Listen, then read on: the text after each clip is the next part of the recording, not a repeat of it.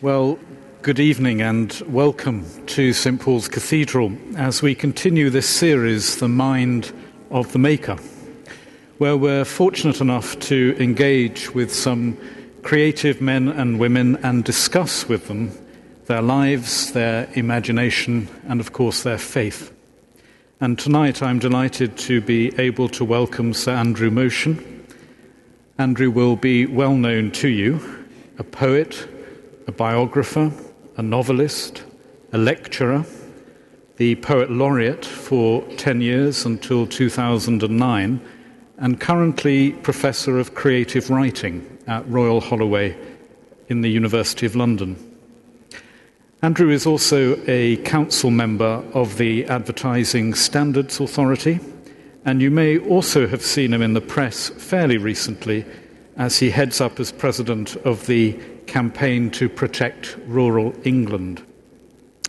He's a man of many passions and of many talents and gifts. And finally, I have to declare an interest tonight because I've known Andrew for nearly 15 years and count him as one of my closest friends. Indeed, I even married him. That is, to his wife, by the way, not to me. We're not allowed to do that yet. So I'm not sure whether sitting here with him here like this is harder or easier than if I didn't know him, but we'll see what happens. Just before prayer and Bible reading, though, Andrew, how does it feel for you at the moment, sitting in a big cathedral under the dome? Are you comfortable in churches? I'm very comfortable in churches, though when I think of church, I don't quite think of St. Paul's, which, of course, is a church. But it's a cathedral, and simply in terms of scale and obvious connections with bits of our national past, it is not precisely unique, but nearly unique. And I suppose Westminster Abbey has to be thought about in the same sorts of ways, but it's very unusual to sit in a building as magnificent as this one is, in which the national past is so obvious. So if I said I was comfortable with that, it would sound rather blasé, I think, but I feel it's a treat to sit here. Well, try and feel at home, and likewise, everyone here too. So first we begin this evening with a prayer, and then with a scripture reading that Andrew has chosen. Let us pray. God our Father, you never cease the work you have begun, and prosper with your blessing all human creativity. Make us wise and faithful stewards of your gifts, that we may serve the common good, maintain the fabric of the world, and seek that justice where all may share the good things you pour upon us. Through Jesus Christ, your Son, our Lord, who is alive and reigns with you in the unity of the Holy Spirit, one God, now and forever. Amen. A reading from the Gospel according to St. John. After these things, Jesus showed himself again to the disciples at the Sea of Tiberias, and on this wise showed he himself. There were together Simon Peter and Thomas called Didymus, and Nathanael of Cana in Galilee, and the sons of Zebedee, and 2 other of his disciples. Simon Peter saith unto them, I go a-fishing. They say unto him, We also go with thee. They went forth and entered into a ship immediately, and that night they caught nothing. But when the morning was now come, Jesus stood on the shore, but the disciples knew not that it was Jesus. Then Jesus saith unto them, Children, have ye any meat? They answered him, No. And he said unto them, Cast the net on the right side of the ship, and ye shall find. They cast therefore, and now they were not able to draw it for the multitude of fishes. Therefore that disciple whom Jesus loved saith unto Peter, It is the Lord. Now when Simon Peter heard that it was the Lord, he girt his fisher's coat unto him, for he was naked, and did cast himself into the sea. And the other disciples came in a little ship, for they were not far from land, but as it were 200 cubits, dragging the net with fishes. As soon then as they were come to land, they saw a fire of coals there, and fish laid thereon, and bread. Jesus saith unto them, Bring of the fish which ye have now caught. Simon Peter went up, and drew the net to land full of great fishes, 153. And for all there were so many, yet was not the net broken. Jesus saith unto them, Come and dine. And none of the disciples durst ask him, Who art thou? Knowing that it was the Lord. Jesus then cometh and taketh bread, and giveth them, and fish likewise. This is now the third time that Jesus showed himself to his disciples, after that he was risen from the dead.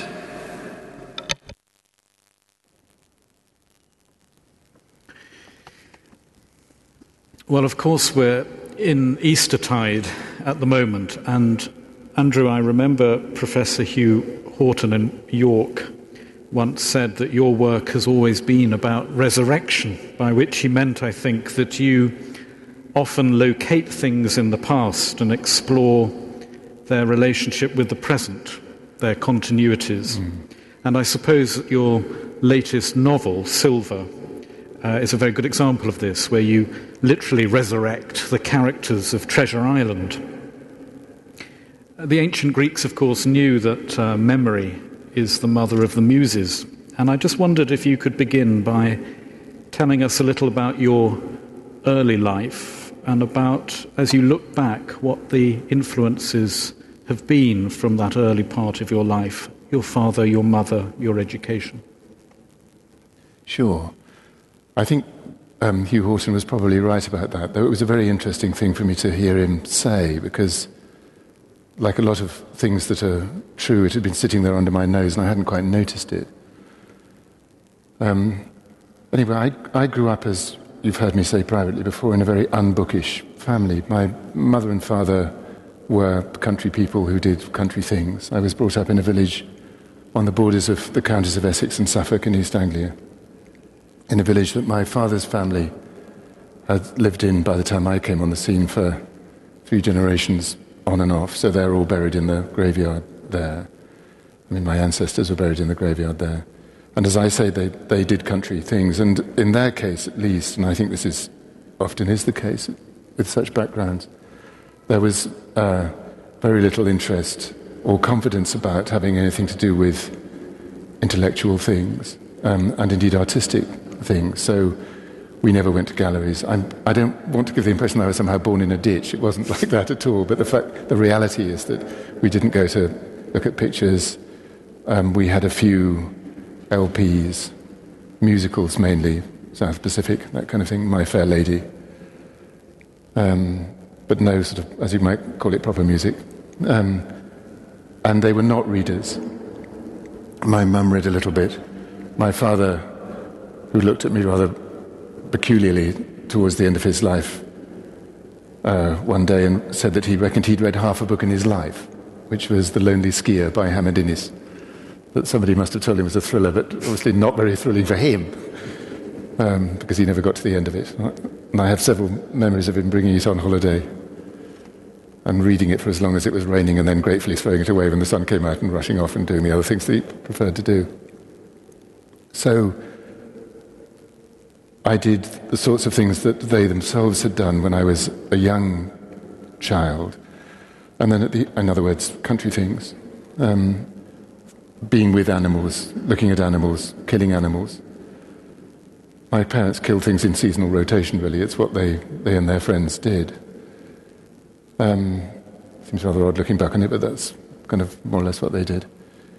And then when I started doing my A-levels, which in those days were sort of blessedly uninterrupted by AS's 2-year romp, I fell under the spell of a wonderful English teacher, a man called Peter Way, who walked straight into my head and turned all the lights on and made me feel that poems in particular, in fact poems much more than novels, were not strange additions to life, but absolutely, I mean in the best sense of the word, primitive things, things that belonged right in life, and that were the products of things that were essential to us, shared experience as human beings, and moreover shaped by very primitive things, by breath, by natural pauses, by the natural shapes that a good poem, I now know, takes.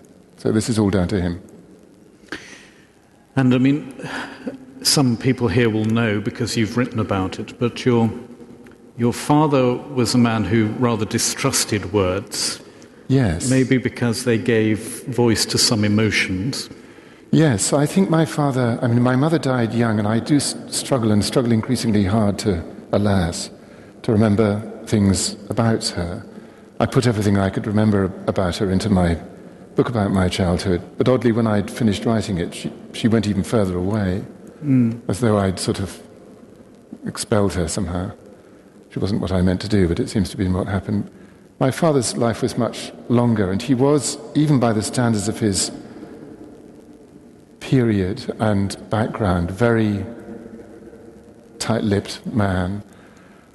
I spent quite a lot of my childhood thinking that these were silences and reticences that were to do with maybe not very interesting things having happened, or just having a sort of classic case of the stiff upper lip.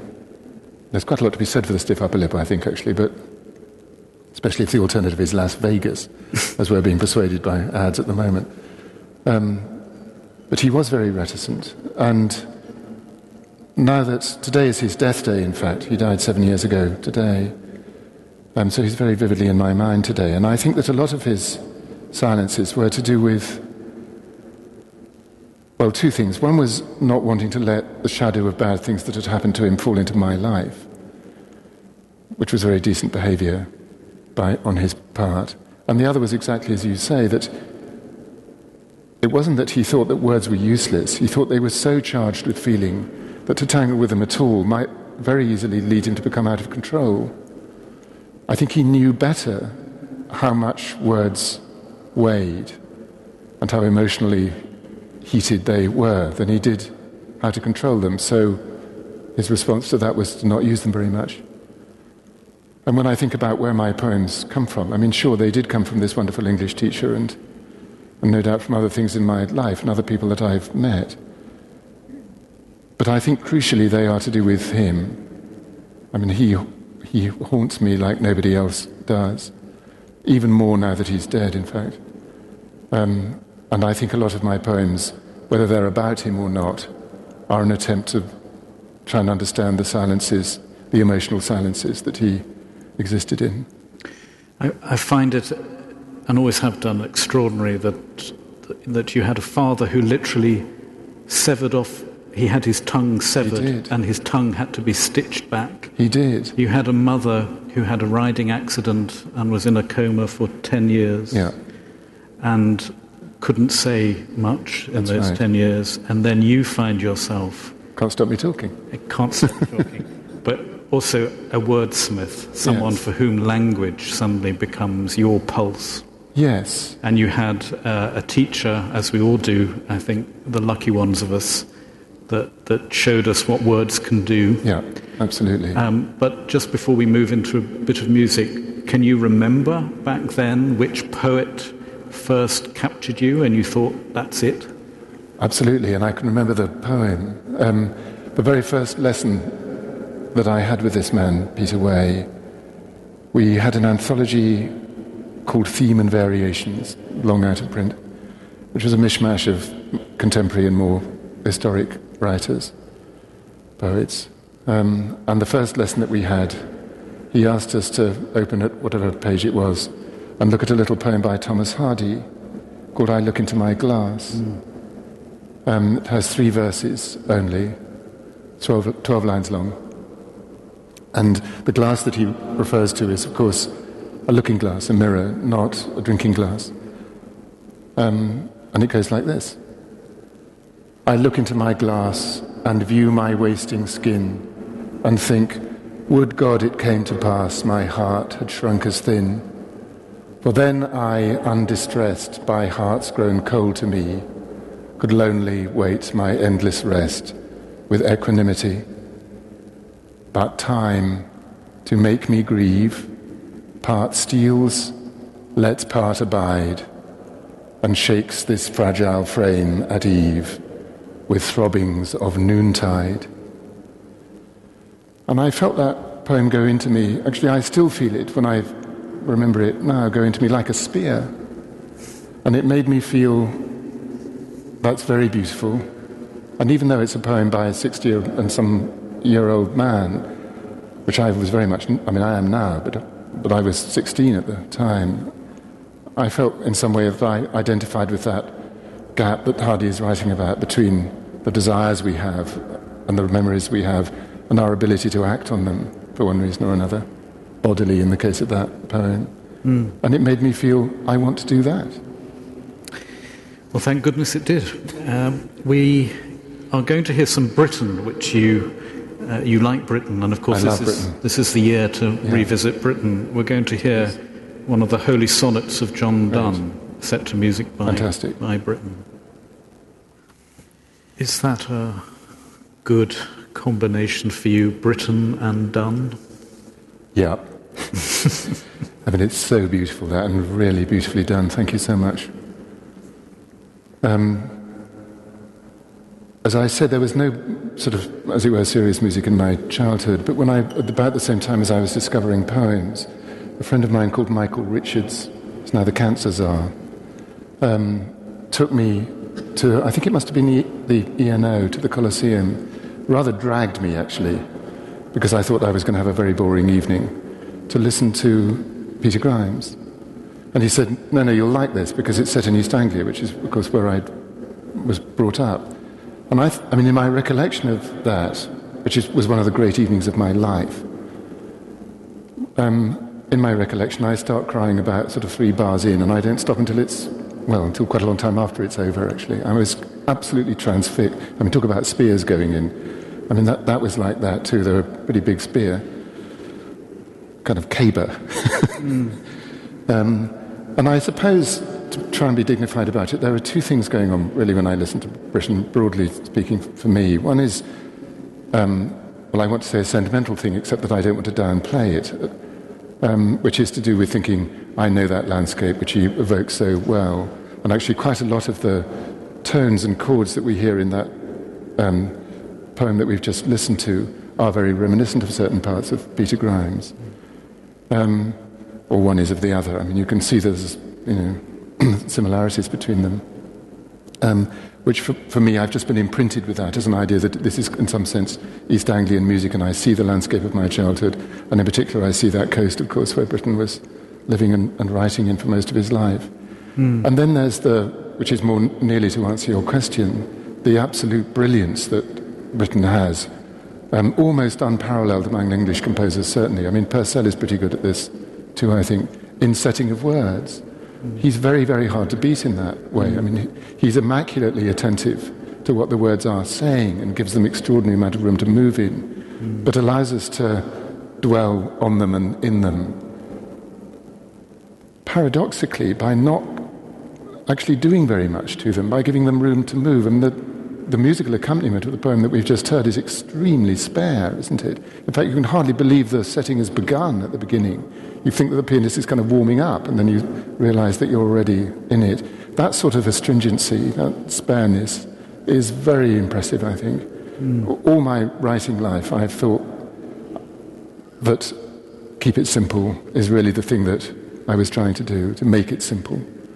It's much harder than it seems. Well, that's very interesting, because you wrote a poem based on the reading that we heard now from John's Gospel, called Simple. I did. Which I take it is a reference to how you tried to keep it simple, because the language in that poem is very simple. Yeah, well, I hope the language in all my poems is simple. I mean, my idea when I'm writing really is to keep the language simple in a way that then allows you to look through the limpid surface of things into a more emotionally complicated sort of undercroft, as it were, to a sort of crypt, an emotional crypt of the thing. I want to talk a little bit about faith, but I wondered, if we could hear simple, Sure. which is based on the story from John's Gospel that we heard about the catching of the fish.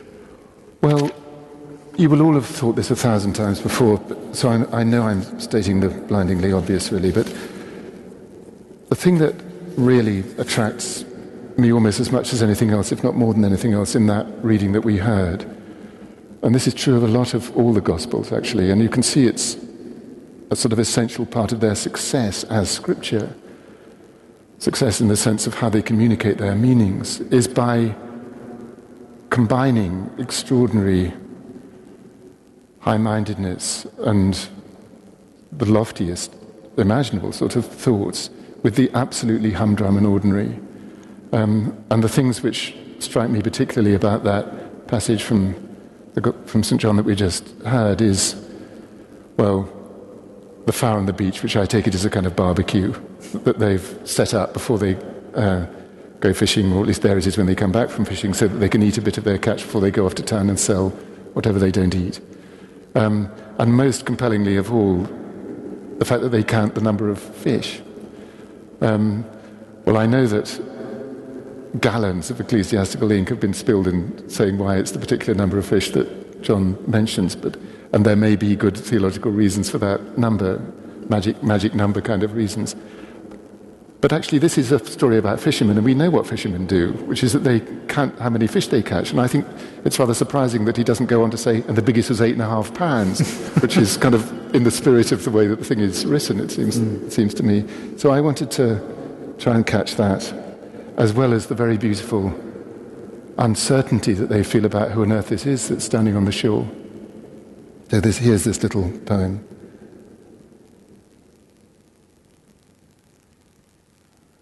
We came from the sea with our unusual catch, 153. A fire burned on the beach. We had expected nothing. Now there was a glut. And also this man waiting. The charcoal was white hot. But was the man there? One moment it seemed so. The next, he was not. Master, we said, don't go. Like thin air shimmering when powerful heat bakes it, he continued his waiting. Indefinite, definite. The fire burned on the beach with our unusual catch. We had expected nothing. Now there was too much. So it's very simple, but it's about a very complicated thing. Is the man there or is he not? Yes. Let's come to that. Yes, quite. Tell me about faith in God. Well, it's the most interesting thing that I have to think about. And the problem always I find, and perhaps everybody does, perhaps you do as well, is that the question, however nicely it's put, always implies that you've got a fixed answer to give. And I think that's almost never the case. I mean, I suppose a properly fundamental believer of whatever faith might say, this is what I think. But it's quite unusual in my experience of talking to people to meet people who can be so certain. It's almost by definition, by intention, my own feeling that I don't want to settle into that kind of, even supposing I could, settle into that kind of fixed response. There are things that I believe that don't change much. But the way in which I react to the big things that are to be thought about in relation to faith, we'll say perhaps in a second what they might be. I mean, they are pretty fluid for me. I don't mean that they disappear entirely, but they change their nature depending on what's happening in the sort of short term of my life, and also depending on how I'm thinking about the longer term things, what I'm thinking about the other very big thing which we should all think about, which is what it's like to live in time. I mean, that especially. I mean, to be completely honest with you, I think that I'm more I am more certain of the fascination, and I feel this very intensely, of the fascination that is to be had and enjoyed about thinking how our species goes to enormous lengths to design philosophical structures, to write pieces of music, to write poems, to build buildings, which allow us to think about the big things, why we're here, what matters, what's going to happen next, the really fundamental things. And I spend most of my time in church thinking about that. I'm certain that that is an interesting thing to think about. Do I solidly believe in the resurrection of the body? No. Do I believe in the Immaculate Conception? No. But do I think that these things are very interesting and important metaphors? Absolutely, I do. This may sound a bit wishy-washy to people, and I'm sorry if it does, but it suits me, and it allows me to have an idea of faith that's both supportive enough, because it keeps drawing me back and keeps making me interrogate things, and elastic enough for me to feel that I can respond to changes in myself and in the pressures that the world puts on me to go on living in a revisable present, if I can put it like that. I mean, Tennyson's famous remarks about more faith living in honest doubt puts it very neatly, and I suppose that more or less covers my case. But it sounds a little bit pat now to me to put it like that. It's more wanting to, I want to make the faithing and the dieting feel more active than that. That's how they feel. It reminds me a little bit of something Graham Greene once said, which was, the trouble is I don't quite believe my unbelief. Yes, I think that's Greene does have very interesting things to say about this. But my wife and I, we go to church every week. And of course think and talk about it a lot outside those weekly events, which are big events in our weekly life. And I hope she won't mind me saying we've both been reading the Bible. I mean, like a book. It is a book. So we've sort of been reading it from beginning to end. Some of it's very weird. I mean, as you know better. Tell me about it. As you know better than I do. Lamentations. Yes.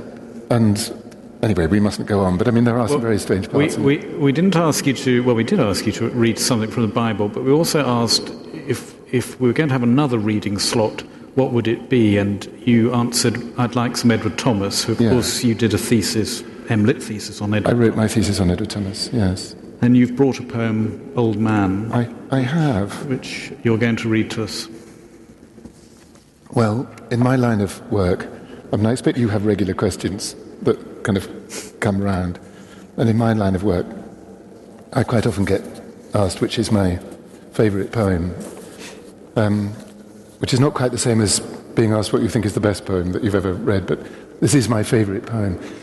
Edward Thomas is now all everywhere like a rash, and I'm pleased about that because he's a wonderful poet. But when I was writing my thesis on him 35 years ago, nobody had heard of him much. So there was always that pleasure for me of feeling that I was doing something rather sort of samizdat.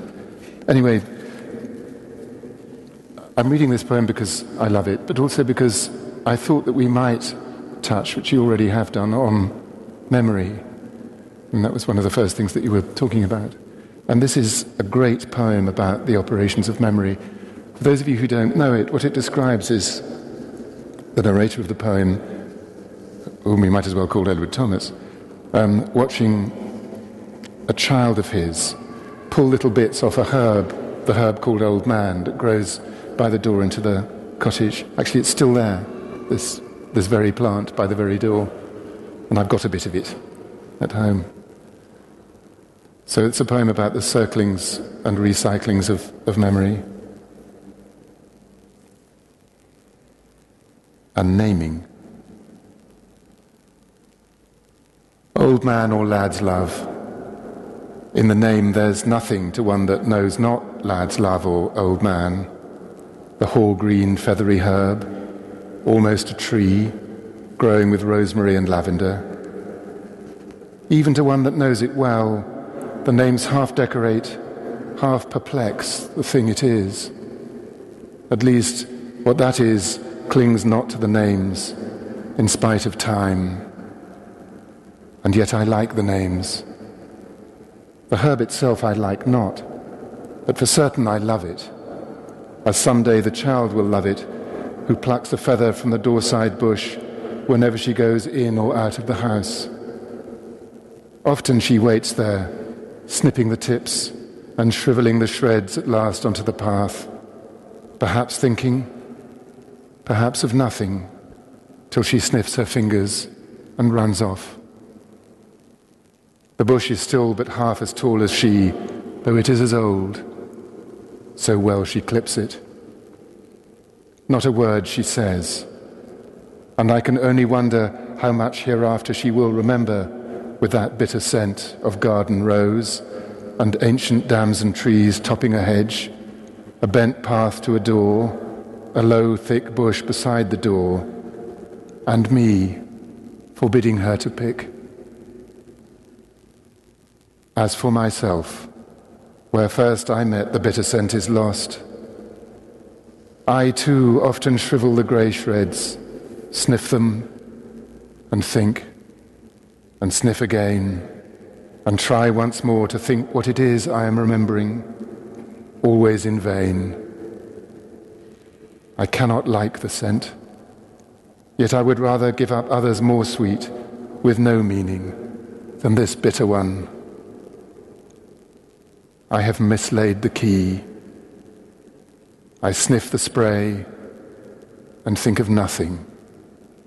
I see and I hear nothing, yet seem too to be listening, lying in wait for what I should, yet never can remember. No garden appears, no path, no hall-green bush of lad's love or old man, no child beside, neither father nor mother, nor any playmate, only an avenue, dark, nameless, without end.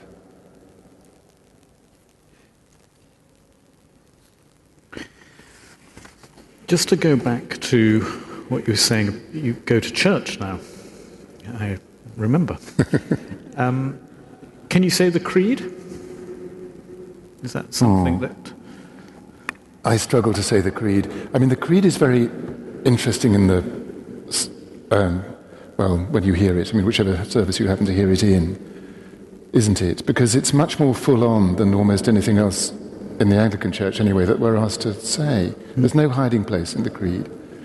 It doesn't have the same sort of metaphorical hidey holes that other prayers do. It says, I believe, and it kind of goes, it's a catalogue of things that you sign up to. So quite often I can't bring myself to say it. And on the Sundays when I do say it, I'm thinking very hard about what the metaphorical value of these things are. And as we were saying earlier, about how they give us an opportunity to think about, well, at this point I want to pull together the two things that I was saying, really. Matters of faith with matters of mortality, of living in time.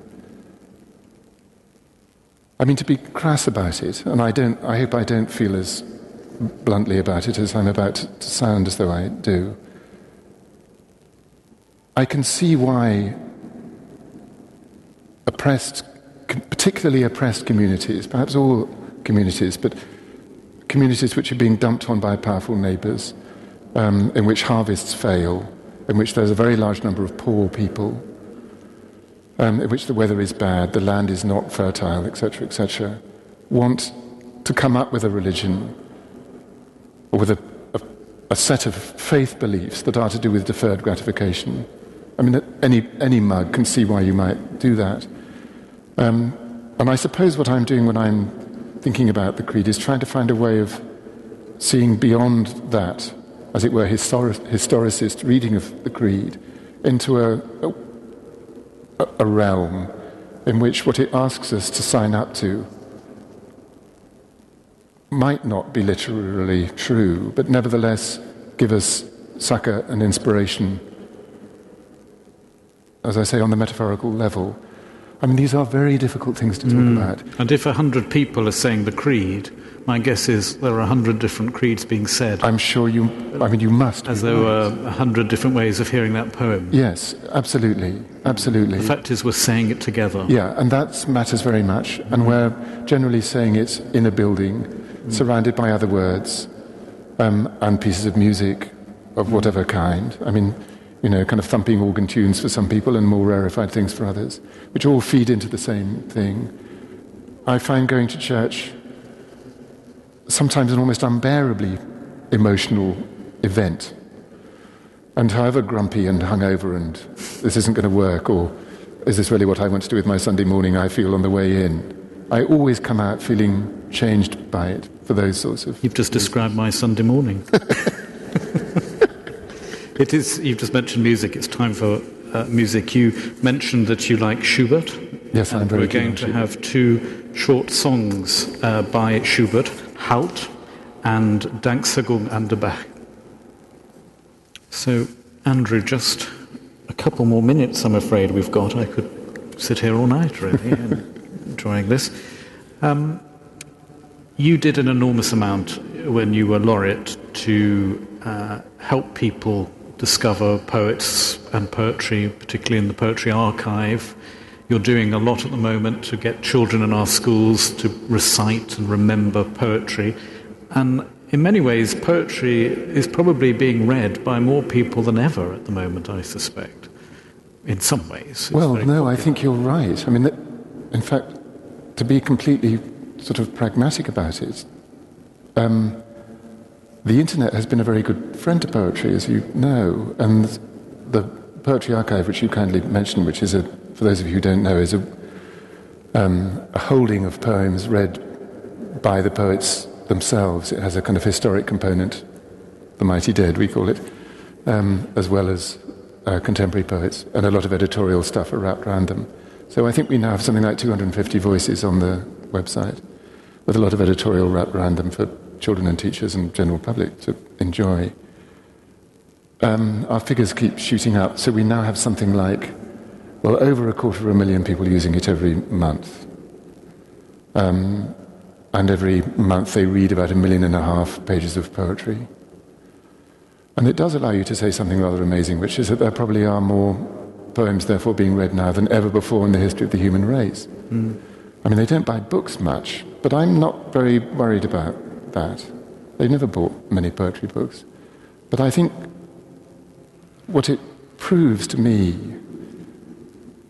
is something that we touched on earlier, which is this, that we might happen to grow up to speak quite a complicated language about poetry as critics or as people studying it at school and university or whatever. But it is a primitive thing. It's a very primitive thing in the best sense. It's essential. And to think otherwise is badly learnt behaviour, bad teaching, bad advice, bad take on the poem. And it occurred to me recently, I probably said this within your hearing before, that there's a nice way to illustrate this which might allow people to leave with a smile on their faces, which is that I think, in the West anyway, the first sound that anybody hears is a 2-word poem, and it's goo-goo. It's a perfect rhyme. And what that allows us to think about, I mean, it sounds flippant, but what it allows us to think about is that, again, as a species, we realize that noise, breath and noise, as that beautiful song has just reminded us, actually in slightly different terms, but it's really the same point, has its own meaning. It's nonsense, strictly speaking, goo-goo, but it speaks to the appetite that we as a species have for like sounds, for rhymes, for rhythm, and then as we grow up and our brains develop, for more complicated things that come with that. But if we ever forget that absolutely primitive, essential, basic foundation, then something has gone wrong. Now, I happen to know that Andrew at the moment has been writing some poems based around minor characters who crop up in the Gospels. And they haven't been published and they haven't been read. So you are just about if I can convince him to read one of them for you now, to have a world premiere of one of his poems based around a character that is lurking in the Gospels and sometimes gets overlooked. Yes, well, that's very nice of you. This person is not so much overlooked, except he's not named. I mean, you're completely right. Generally they are, it's the man who tidies up after the Last Supper. That's the kind of character who interests me. Anna in the Simeon story, in the temple. And this is somebody like Lazarus, who of course is well known, as it were, but he's not named. So it's somebody who's been raised from the dead.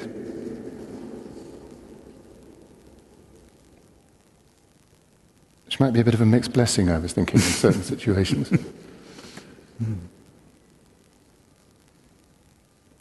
And it comes about halfway through this series. I slipped over the border. I fell down into the pure dark with no dreaming. But when I came home again, when I rose to the light, I found there had been a dream which keeps insisting its story is not done yet. There is more sadness to come, and more confusion. There are crowds of us like this. A troop, anyway, blurred at the edges, out of focus, shrunk in our bodies and reduced in height. So it might appear we stand no taller than wheat when we brush through the harvest. I would like to imagine we left swirling trails of light. But so far as I know, there is nothing so simple, nothing to show we are living backwards, unlike the multitude. They know who we are, however, and prize us highly. We are evidence. We are proof of virtue. And to speak for myself, I am delighted, very delighted to be alive, despite feeling exhausted as never before by the terms of my existence, in which every single thing I see requires me to raise my voice and prove that I am happy. Thank you. And our final piece of music is Traumerei from Schumann's work.